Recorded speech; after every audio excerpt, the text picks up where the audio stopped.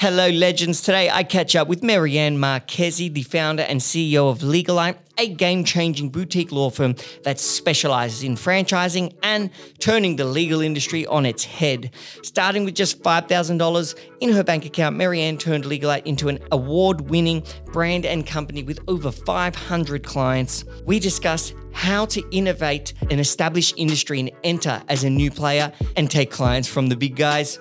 How every leader that starts a business needs to grow in leadership confidence, and the power of two-way feedback with your team.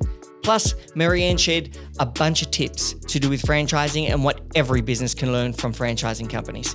Enjoy the show.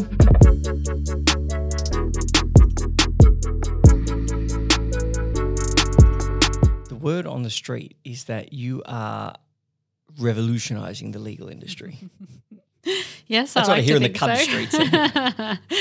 Yeah, definitely. I started Legalite with the intention to really flip the traditional legal model on its head.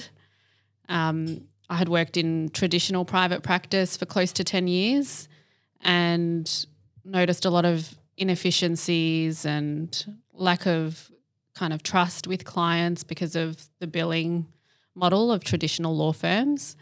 So when I started Legalite, I set out to completely do things differently, revolutionise, as you say. So we work on a completely fixed fee model. We're completely paperless. We use technology to make our clients' lives easier. And you're very pro the flexible work environment, 100%. I read? Absolutely, yeah. We have always, even before COVID, worked on a hybrid work model. So staff work from home and the office, but more than that, we have a work by design philosophy at Legalite. So we design jobs to suit the person, not the other way around. And that can mean anything from, tailoring the role to the person's strengths. It can mean that people work at times that suit them. So, for example, if they, want to do school drop-off and pick-up, they suit their working hours around that and what suits their lifestyle. And it just means they can integrate their work life and their personal life a bit more seamlessly. That's pretty special. And so you guys now have – when did you start? How long ago? In 2017, so about 6 years ago. Okay, and you already have 400 clients. Yeah. So you're doing something that's working well for people. Yeah. I guess what made you start? What made you start? Because were you a lawyer before that, or? Yeah, I was. I worked at traditional law firms, and I specialise in franchising. I absolutely love franchising. But what made me start was really I was sick of the traditional way of practice, but also I was starting to become quite burnt out and suffering from anxiety. And a lot of that was because of the way that, lawyers are expected to work, being long working hours, the billable hour, which adds a lot of pressure and budgets and whatnot and doesn't allow you to be creative or innovative in the work that you do. And through a whole series of events, I then decided that I would just go out on my own. I intended always to be a sole practitioner. I started with $5,000 of my own savings. Very quickly I was drowning in work because I think what I was doing really resonated with the market. And I started getting more and more clients quite organically. I hired my first employee within 3 months. He stayed with me for 5 years, which was fantastic. And now we're a team of 10. And so you yourself, or I guess your passion for what did you call it, work by design, comes from you yourself suffering from that kind of, I don't want to call it abusive because, everything's in perspective, but that abusive toxic work culture where it's like abusive in the sense that billable hours mean basically you need to work as many hours as humanly possible during the day. And not just that, I can match you up against everybody else and see how many hours they've worked, which means that basically they got you on a scoreboard saying, who's working the most? Because if you're working the most, that's the best. Yeah. And I guess I can see how that would be good for nobody, because for the client, it's like, well, the lawyer's going to work as long as possible on your project to charge you as much as possible so that they can look good to the firm. And then on the lawyer, they just have no life balance. They're burning out. Is that kind of what was happening? Yeah, and also it rewards inefficiency. So, yeah, as you said, the longer that you take to do something, the more billable hours you rack up. So, therefore, you're meeting your budget, and then the more the client pays. So it's just not a viable model at all. And I mean, realistically, the billable hour budgets are usually somewhere around the 6.5 hours, but you really have to be at work at least 10 hours to do that because we're human and you can't just work a solid 6.5 hours straight. So yeah, it's just not a viable model. And I was, as you said, like it was a very toxic environment. And when I went out on my own, a lot of the reasons were also for lifestyle. Like I remember in the early years, I would take kind of 2 hours off in the middle of the day to go to CrossFit and then take lunch and then come back to work, and I was really productive. And then I thought, why can't I just extend this to my team once I, started to hire? And so I did extend it to them, and everybody just enjoys their work. They are more productive because they can do the things that are important to them. Do you find that you, though, need to find the right people? Because, could there be people that you hire that may, take advantage of the system? Like that's always the fear with companies. Yeah. Like me and Laura always have this discussion. Yeah. It's like Laura needs to do anything. You don't have to ask me. She can just go do it. I don't care. And I know she's working, or I know it doesn't bother. But sometimes there's new people and, you haven't got that trust yet, or you haven't got or they might just be someone who's, needs like a big corporate style person who wants to they're used to just taking advantage of the system and not being actually have a sense of ownership in the company. And that autonomy. Yeah. Do you find that you have to find the right people? It takes time to build that trust, or you have never had an issue with that? I haven't had an issue with it, but also I am very discerning in who we hire. So we make sure that, as much as possible that we hire the right people for the job and don't just hire to fill a gap or put a bum on a seat. So, we go through a really fantastic 2-way recruitment process to make sure that we're the right fit for them as well as they're the right fit for us. And then from there, I really work on a basis of trust, and they get trust from day one. Probably the only issue that we've really had is people who join us from a traditional environment and come to Legalite have a bit of a culture shock in a good way. So they're not used to having all this trust and flexibility and autonomy. So we really work with new starters in the first 6 months to kind of make sure that they're comfortable with the new way of doing things and are comfortable with our 2-way feedback approach. Tell me about that. So you said you have a 2-way interview process where the person interviews you. I like that too. We actually do that ourselves. We have a 3-step interview process. One of those steps is the person interviewing 2 or 3 of our existing team to ask questions about, maybe leadership or whatever else. And how do you guys run yours? That's great. We do exactly the same. So we have a first interview, just, your standard interview, and then we do that. We call it a reverse interview. So they interview someone from the team. We don't select that person. Like we don't just put forward, the biggest advocate for Legalite. They genuinely choose, whoever aligns most with the role that they're applying for and ask them any questions that they want to, and it's not reported back to me at all. It's completely confidential. Oh, that's good. See, mine's completely rigged. Completely rigged. We have because I think there's some people that they're better at picking people. Yeah. Like there's people on our team that then when they meet someone, they know, okay, this person's a great person for us. And so I want those people to meet them in addition to whoever the hiring manager is for that role. So it's rigged in that sense, but it's also rigged in that yes, the interviewee, the person being interviewed is learning about the company, but also at the same time, you're letting the team choose the person. Because if they come back and say, trust me, that person's wrong, well, that person's obviously not coming in. So it's a bit of a rigged system, but I think it works. It's important. And I think also, in that reverse interview process, if there are any red flags that, the interviewer picks up on that we didn't in the initial stages, then it hasn't really happened with us, but it would be raised. It's a very safe space for people to, be upfront with myself and the leadership team more broadly, because, we want to make sure it's right for both of us. Yeah. And tell me, so it can be quite scary, I'd imagine, leaving a large corporate or to be honest, any established business, but any industry that is very established. Obviously, the legal industry is very established. I would imagine it being quite daunting to then be like, oh, you know what, I'm going to go out on my own and start my own one of these, because there's a lot of competition. Yes. And there's a lot of great lawyers, for example. It's I don't want to call it a flooded market, but there are a lot of lawyers.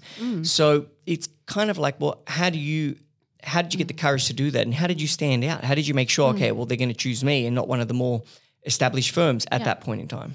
Yeah, at that point in time, there was a whole series of events that led to me making the decision. And it was I had been approached to go to a larger law firm and was pretty well progressed in the recruitment process. And then I think it was the day after Trump got elected, and they panicked and they thought there was going to be a recession, and they pulled the job off the table because Trump got elected. It was just the most bizarre thing. Well, they were wrong. The economy went beautifully. It's quite hilarious, and it worked well for me, obviously. But it just made me realise for sure that traditional law firms don't care about people underneath it all.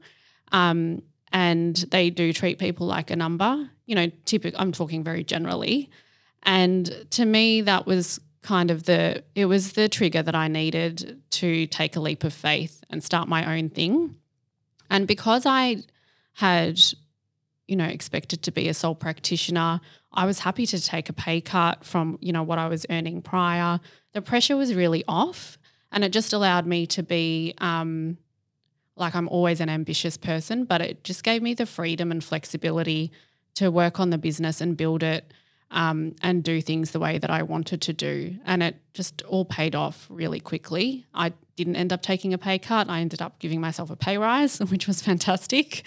So I think, yes, it was scary, of course. Starting a business is always scary. How did you get those first clients? Like, how did you convince people, like, hey, you should come to me? Yeah. As opposed to an established firm. Yeah, I think the point of difference really was my fixed fee model. So it was almost unheard of when I started Legalite for law firms to work on a fixed fee model.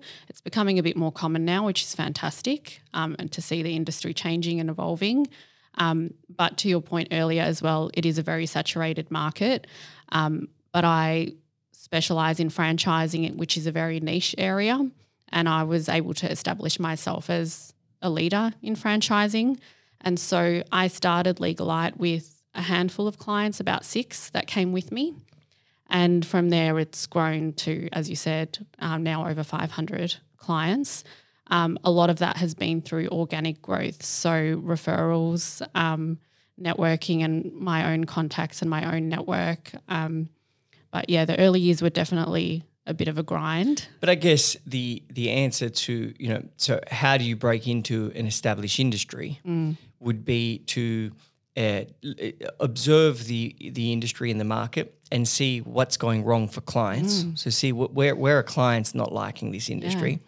And then the second thing I think you did really well was you actually had a specialty. You're a franchising specialist.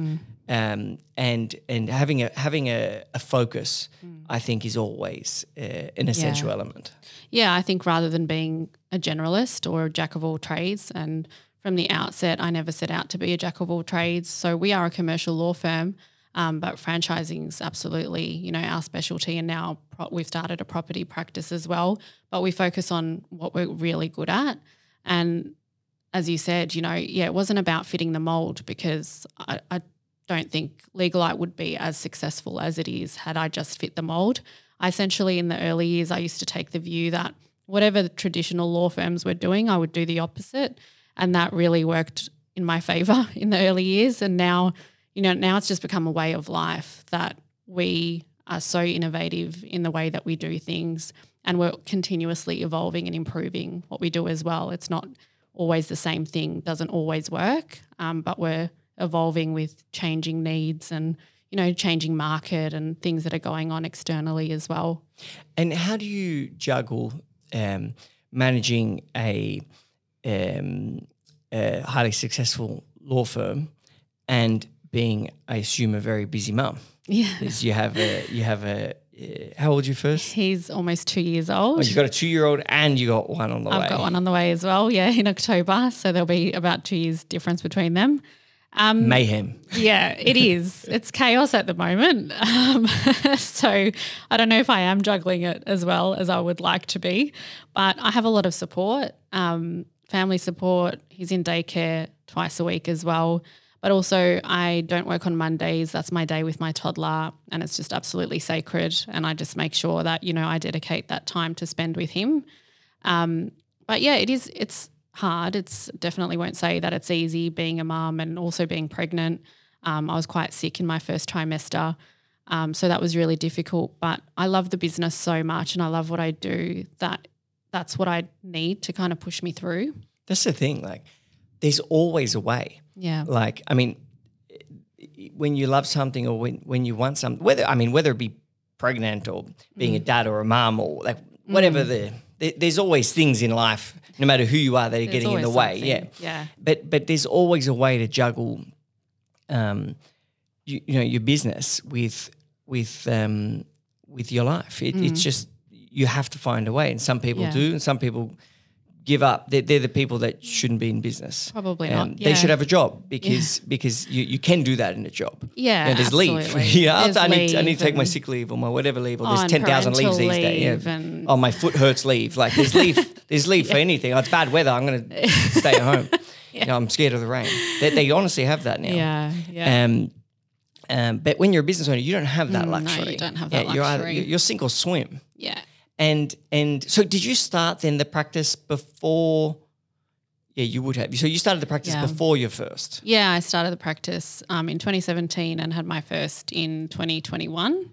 And I'm so glad that I had my first when I had my own business and wasn't an employee, because we went through fertility struggles. It took us 3 years to fall pregnant, and I went through IVF, and I don't think I would have been able to go through the emotional and physical roller coaster of IVF if I worked for someone. I needed to be flexible and very kind to myself during that time. It was also during various lockdowns, so I had to attend appointments on my own. There were complications and things, like a whole range of things that I think as an employee I just would have felt really stifled and guilty, and coming from toxic workplaces I wouldn't have felt empowered to go through that process. So like I said, I just love my business, and I'm so also grateful to it that it's given me the freedom that I want in life to, achieve the lifestyle and the family that I want. Yeah, I think that's what it does. It gives you that freedom. Like, why you said you're grateful to your business. I mean, I understand that. I think all business owners would understand that statement. All of them would probably also be like, fuck, I hate that place sometimes. Like it's a very love-hate relationship. And I think that's natural. You go through lulls in the business as well. I did when I was in my first trimester and I was so sick. I just hit a complete lull in the business, like a bit of an entrepreneurial dip where I was like, why could I just not get a paycheck? Why did I do this? And, have sick leave and whatnot, because it's stressful running a business, let alone when you're not feeling great 100%. But I just ride through those because I know that they're going to happen, they're natural, and I'll come out of it. So I kind of just, wait it out. I think that goes for I was reading, are you on Bowie yet? Yeah, you are, I am. Obviously. Yeah. I was reading a Bowie user's post and they were saying that I'm having a horrible day or whatever. I think it was I saw that post. I haven't been feeling good or something. Yeah. And I actually thought about posting that the other week because I was having it, I don't know, maybe last week or the week before, but I was having I just felt like everything was going wrong. And when you feel like that, it doesn't matter if things are going right. You just you're in the headspace of it's going wrong, but it's incredible to see how quickly it changes. Yeah. Like I actually commented on that person's post. I can't remember if it was a guy or a girl, but man or woman, but I commented. I was like, "You'd be surprised how quickly that disappears." Like, just passes. Yeah, you might be having a horrible day, thinking about work in the morning, and then by the afternoon. You're feeling, you're on top of the world. Everything's going great all of a sudden. It's amazing because not much changes. Like nothing that much can change in a day or a week. Yeah, that's right. It really is just your natural body's. Yeah, we're human. Yeah, I think we just have like hormone cycles. Men too, like men and women, like just. It's just a human thing where you have to feel shit sometimes. You have to feel great sometimes. Yeah, pregnant or not, but you have to. You have to. Yeah, you there's have to always understand something. that wave. Yes, I think so, and I kind of ride the wave. But I completely agree. Like it's very natural, and I think as business owners, we put a lot of pressure on ourselves to always be performing at our peak. But we are human, and we will have off days and whatnot. But for me, I try to actively remember to also enjoy the good times and celebrate the wins as well, because I don't know if you're like me and other business owners are like me, but the wins are so like when they're great, and then you kind of just move on to, okay, what's the next thing now? What's the next thing? But really remembering to stop in the moment and enjoy the wins has been really important for me and a bit of a learning curve for me as well. Yeah, I think that's something that a lot of people don't do enough. And it's important to them. I think the reason they don't do it is because you're never where you want to be. Yeah. Especially as a business owner, you're never where you want to be. So you're always like, changing. Yeah, people say to me like, oh, I'm really proud of you. I'm like, not yet. Because you're just never where you want to be. And that's a bit of a sickness. I don't know if that's a positive or a negative because it either drives you forwards or slows you down. But did you ever have because you went from being a lawyer to a leader, to a business person, was that a transition? Did you ever have huge. Yeah, it was a huge transition for me. Starting as a sole practitioner and then with one employee, learning to be an employer, which I obviously never had been before. So that was an adjustment from that to employer, and then to having a small team and managing kind of, performance and interpersonal things that were going on, to in more recent times becoming more of a strategic director within the business. And so because I went from a startup to an established brand, and that really necessitated a bit of an adjustment in my journey as a leader. So there's been so much learning over 6 years, and I'm completely different to what I was on day one in terms of being, a leader. And I think, when I started, I was probably more of a manager, not a leader. So what would describe that though? What were some of the issues you were having at the start? Because I'm one of those people that say the most difficult part about business is actually people. 100%. Like it's business could work really easily and well. Like if there were no people problems. Yeah. So leadership is one of every company needs an amazing leader, whether it be the owner or whether it be one of the partners or whatever it is. But there always needs to be someone that keeps the troops happy, in line, motivated, and ready to go. Yeah. How were you? Did you stumble at all at the start, or what were some of the areas you realized? Oh shit, I'm doing. I made so many mistakes at the start, and I'm still learning, and I'm sure I still make mistakes. I'm sure that I hope the team tells me when I do, but I think that's also what it is about being a leader, is that your team feels comfortable coming to you. And, we do have that philosophy of two-way feedback like I spoke about earlier. But for me, it was going from a manager and focusing on, operational effectiveness to moving more towards a leader who can empower team members, who can get the best out of their team, and who can encourage everybody to bring their whole selves to work. So would you describe that as you went from someone that was managing in that checking to make sure they did the right thing to becoming someone who empowers them and gives them the tools to do the best they can do? Yeah, exactly. And I think sometimes as leaders we probably dip into a bit of both, manager and leader. But for the most part, being a leader was quite challenging because I had to do things that I wasn't used to and wasn't comfortable with, like having brave conversations with people, whether that's team members or clients, and that was probably the biggest adjustment for me going from manager to leader, was really leaning into those difficult and brave conversations. You mean like just being honest and having a tough conversation with someone about doing something wrong or firing someone, or not necessarily doing something wrong, but if something isn't working in a way that is, productive for both Legalite and, the person or the client, talking about things up front and just being really transparent rather than sweeping things under the rug. Even just, things like culture and making sure that we're working, within a positive culture and trying to, avoid obviously ever having that toxic law firm culture. It requires work. You can't kind of just sit back and expect that things will be fine. Like, you have to have those brave conversations to move the needle forward. That was probably the biggest thing for me in my kind of journey to leader. And people don't think about that when starting a business, like the scary conversations. There are, whether they're scary or they're just uncomfortable, or you often have to have conversations that, would make the normal person nervous. Yeah. And when you work for a company, you can just avoid them because it doesn't really matter.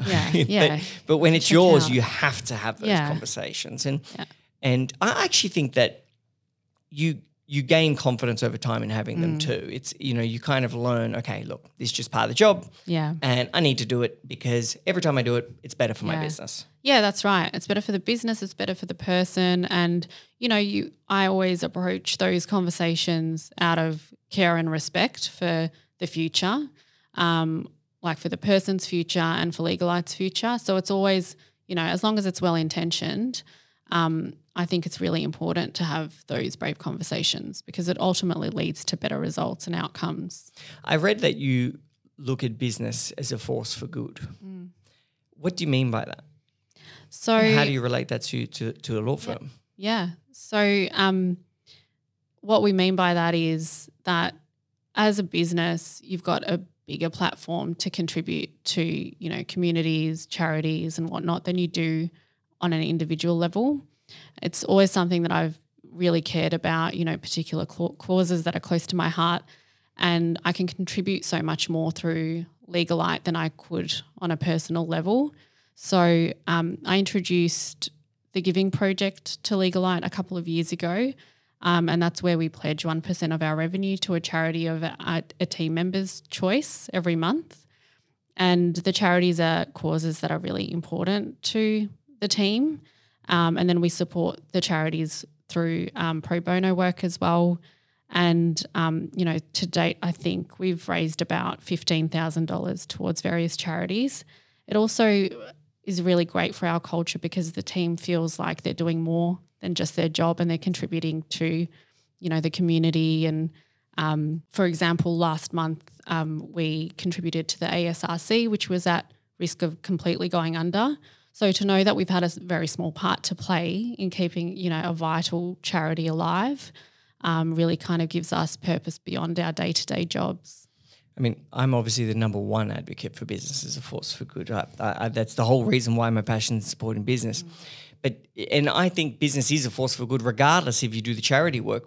Doing the charity work like you're doing is even on top of that because business is already a force for good. Yeah. And the only thing I think is that the government doesn't treat us like a force for good. They treat us like a force for bad. They're trying to suppress you, trying to push you down and take from you. It's like, no, you shouldn't be contributing to this world. Do less. It's annoying. It's like, can you get off me? I'm trying to actually do something nice for everybody. Yeah. And contribute to the economy. And everything. Give people purpose and growth and never mind the mental support and the mental health you provide for team members. Like these are unpaid service, I should be paid by government.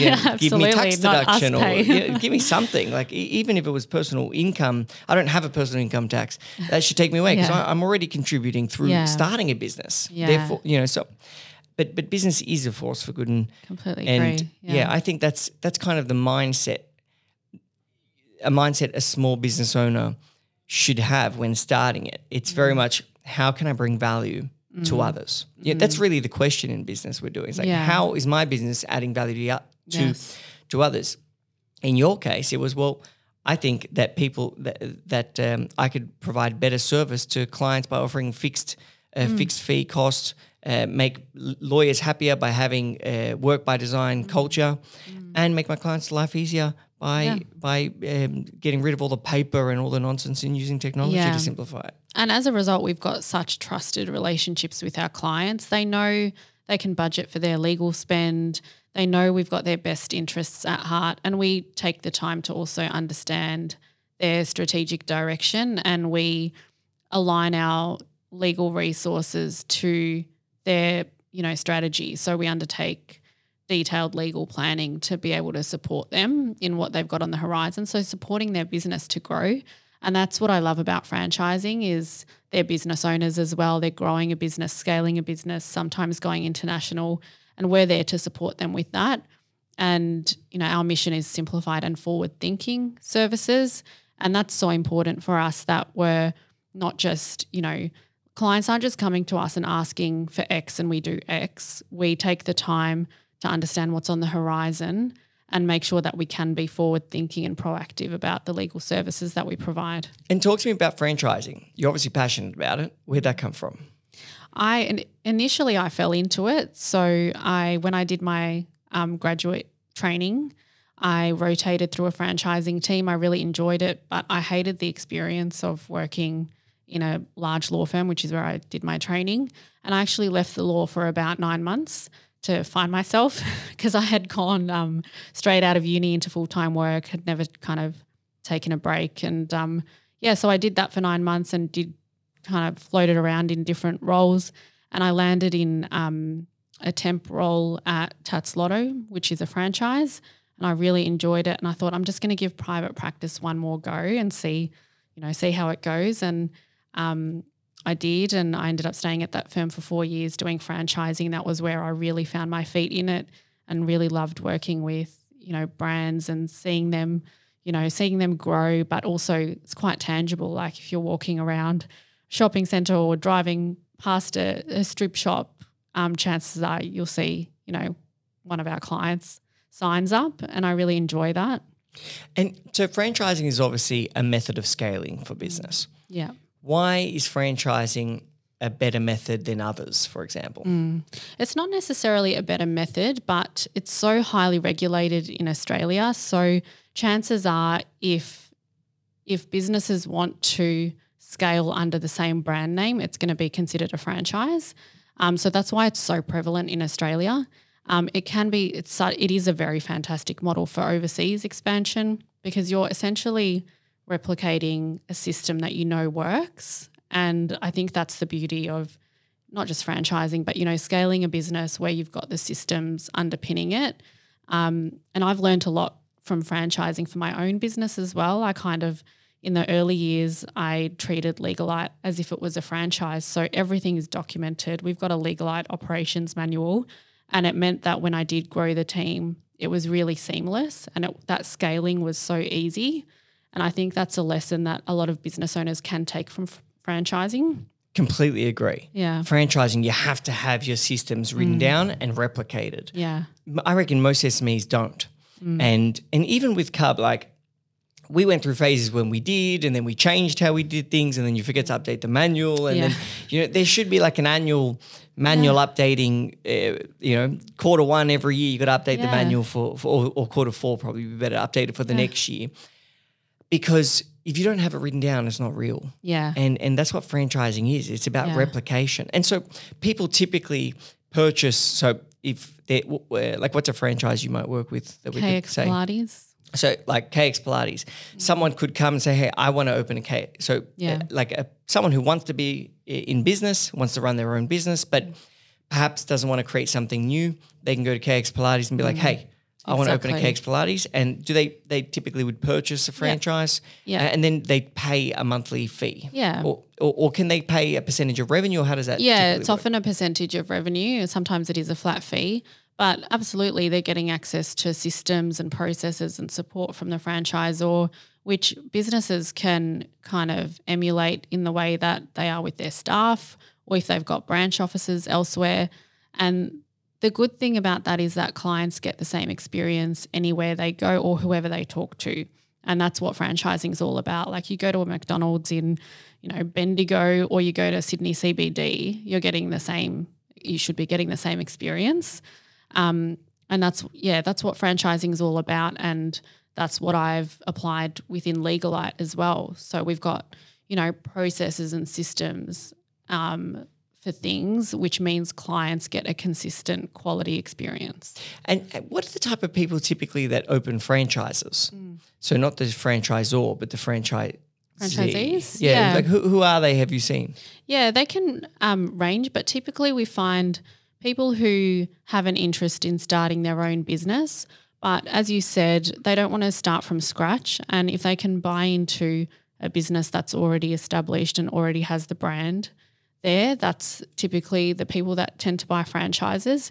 We do see a lot of franchisees who have had a long corporate career and then are looking to be a business owner, and that's when they consider buying a franchise. And what do, in your opinion, the franchisors, if that's what you call them? Yep. What's important for them to do in managing their franchisees? Like what makes for a good franchisor? A good franchise. Yeah. Or should I say franchise or franchisor? Yeah. Or either, yeah. Franchisor in terms of, the person granting the franchise rights. The way that they are will have flow-on effects to how successful the franchise itself is, like the franchise network. But really any franchisor who approaches the relationship as a two-way street, not one where the franchisor has more power than the franchisee or more is controlling of the franchisee. Of course, there is a bit of a power imbalance. That's just the nature of it because it's the franchisor system. But approaching it almost like a marriage, like you're working together, you want the franchisee to be successful. At the end of the day, you want, if they're successful, the franchisor and the franchise will be successful as well. So I think it's that mindset approach of, going in again with the best of intentions, and acknowledging that the franchisee is obviously paying for the system and confidential information, and so supporting the franchisee to grow that franchise business, whether that's through marketing or whatever it is. Yeah, I guess, you'd have to look at it as it is your business because if the franchisee doesn't make money, you're not making any money. Exactly. So you need them to thrive. You need them to be successful. And seeing it as just an extension to your business. Yeah. I'd imagine. And what's the difference between franchising and licensing in Australia? Yeah, so that does come down to the regulation really. So in a franchise, if you are operating under the same brand and paying fees, then it's considered a franchise at law, whereas a license is missing one of those elements. So it's really just a technicality in Australia, whether it's a license or a franchise. But licenses can be more common with things like licensing of IP, where there's not necessarily a brand name attached to it. Okay, so if you want to do a brand name, it almost has to be a franchise. Pretty much. If you're licensing a brand name and they're paying you fees in exchange, it'll very likely be a franchise. And why would someone do so if I wanted to open up a lot of cubs very quickly, just using cub as the example, why would I do a franchise opposed to like a partnership, like having someone invest in a cub, in that particular cub entity and running that entity? It's a great question. Really, it comes down to having people on the ground to be able to expand your business. So if you've got people on the ground, say you wanted to expand to Brisbane, if you've got people on the ground there that can operate under a corporate model and like you've got employees and managers and whatnot, that's great. But a lot of businesses that are looking to expand don't. They don't have a presence in, let's keep using Brisbane as an example, they don't have a presence there, they don't know the market there, they don't have a network there. So having a franchisee who does have that can be really beneficial in scaling quicker than you would otherwise. Often it's for businesses who want to scale and grow a bit quicker. Get a local presence, local understanding of the market. Yeah, absolutely. And it's cheaper, I guess, probably because the franchise doesn't have to actually put money into That's right. Yeah, the franchisee is the one putting in the capital investment. So it makes for a really great model to scale. And do the franchisees often borrow the money to put in, or would they have it? Yeah. It'd mostly be borrow, wouldn't it? Often they borrow money. And I mean, franchises can, if there's small concepts, might not be that much, but if you've got a premises, the fit out usually is where most of that investment goes. So it can be quite significant. And now just before we wrap up, you mentioned something before that I wanted to get to, which was a two-way feedback. So we spoke about two-way interviewing. Yeah. But what do you mean by two-way feedback with your team? Yeah. So we have essentially a policy of two-way feedback where we give constructive criticism or feedback, I won't call it criticism, constructive feedback to the team, but they likewise can give constructive feedback to the leadership team. So we have, instead of annual performance reviews, we have quarterly reviews, which are essentially it's a framework where the employee reflects on areas of strength, areas where they need improvement, areas where they need more support, and we enter that conversation about how can we, help you to achieve your goals. So it's not just about, you did this, this and this wrong and, this is what you need to do to get a pay rise next year. It's really supportive framework about, helping them to be their best at work. And likewise, I always ask my team, not just in those reviews, but, general conversations, what more do you need to see from me? How do you like to receive feedback from me? What support do you need? So because I'm learning as well, we're never perfect. So I think that's a really powerful question. I don't think I've ever asked anyone that. Well, maybe you can after today. I've got a couple of meetings today. I'm going to pull out that one. How could I be better? Yeah. And how can we help? And Laura's nodding. I'm not even perfect. I don't know why anyone ever says anything bad. Yeah, I think it's a really powerful question to say, how can I help? And you can apply that not just to your team, but to clients, to charities as well. But and we're my team is so diverse, and that's been a very conscious decision. But also understanding issues that people might face that are unique to them, or the way that they like to work that is unique to them, and so finding out information about that, then asking, how can I help? That's really what's actually evolved Legalite to where it is now. That's why we've got a work by design framework now. It's all evolved based on that two-way feedback. So it can be very powerful. I think it's amazing. I love when I speak to people and just everything they say is aligned. The vision, the company, the way you treat the staff, the absolute everything you do is just so aligned. That's how you know that's a winner. That's they're on the right path, and you don't often see it. It's actually it's rarer than you'd imagine, but just so I'd call you very aligned as an entrepreneur. It's amazing to see. Thank you. And do you read much, or you're a lawyer, half your job's reading, but do you read much in terms of personal development? Yeah, I've a lot, especially in the early years. I read so many kind of business books, self-development books, and I try to now. I don't have as much time as I'd like to. I'm always halfway through a book. I tend to read on my iPad. It's always when I pick it back up again, it's like page 100. So I've got a lot of incomplete books at the moment, but it is something that I really love to do. Is there one that was, I guess, the most pivotal for you or most memorable? Yeah, the E-Myth. It was pivotal because I was doing some of those things already, and I realised the E-Myth is kind of like a franchise, like the concepts behind it is like franchising, and that solidified for me that I was, on the right track with thinking about my business like a franchise and how important systems were to scale. I haven't quite mastered it yet, and I don't think I ever will, to our point earlier about there's always something. But I think it is so important. I don't know if you've read it and other listeners have read the E-Myth, but it's all about having systems and scaling your business so that you're not working in the business all the time, but you can work on it, which is obviously like every business owner's dream. The Holy Grail. Yeah. Well, thank you so much for coming on today. It was fantastic. Thank you for Did you having enjoy me. it? Yeah, I loved it. Thank you so it's much good for fun, having isn't me. it? No, Yeah. please, thank you for coming and thank you for being a Cub member. And Pleasure. if you need, honestly, anyone that's interested in franchising should reach out to Legalite and Marianne, because they're the place to go. But if you want to get in touch, you can go to cub.club/podcast and you can find greatest lessons, tips and tricks, and get in contact with Marianne there. And if you want to catch up with Cub on social, it's at Club United Business on Instagram. It's equally as awesome, and it's actually popping off lately, so you should definitely get on there. Thank you again. Pleasure. Thank you so much for having me. Hope you enjoyed the show.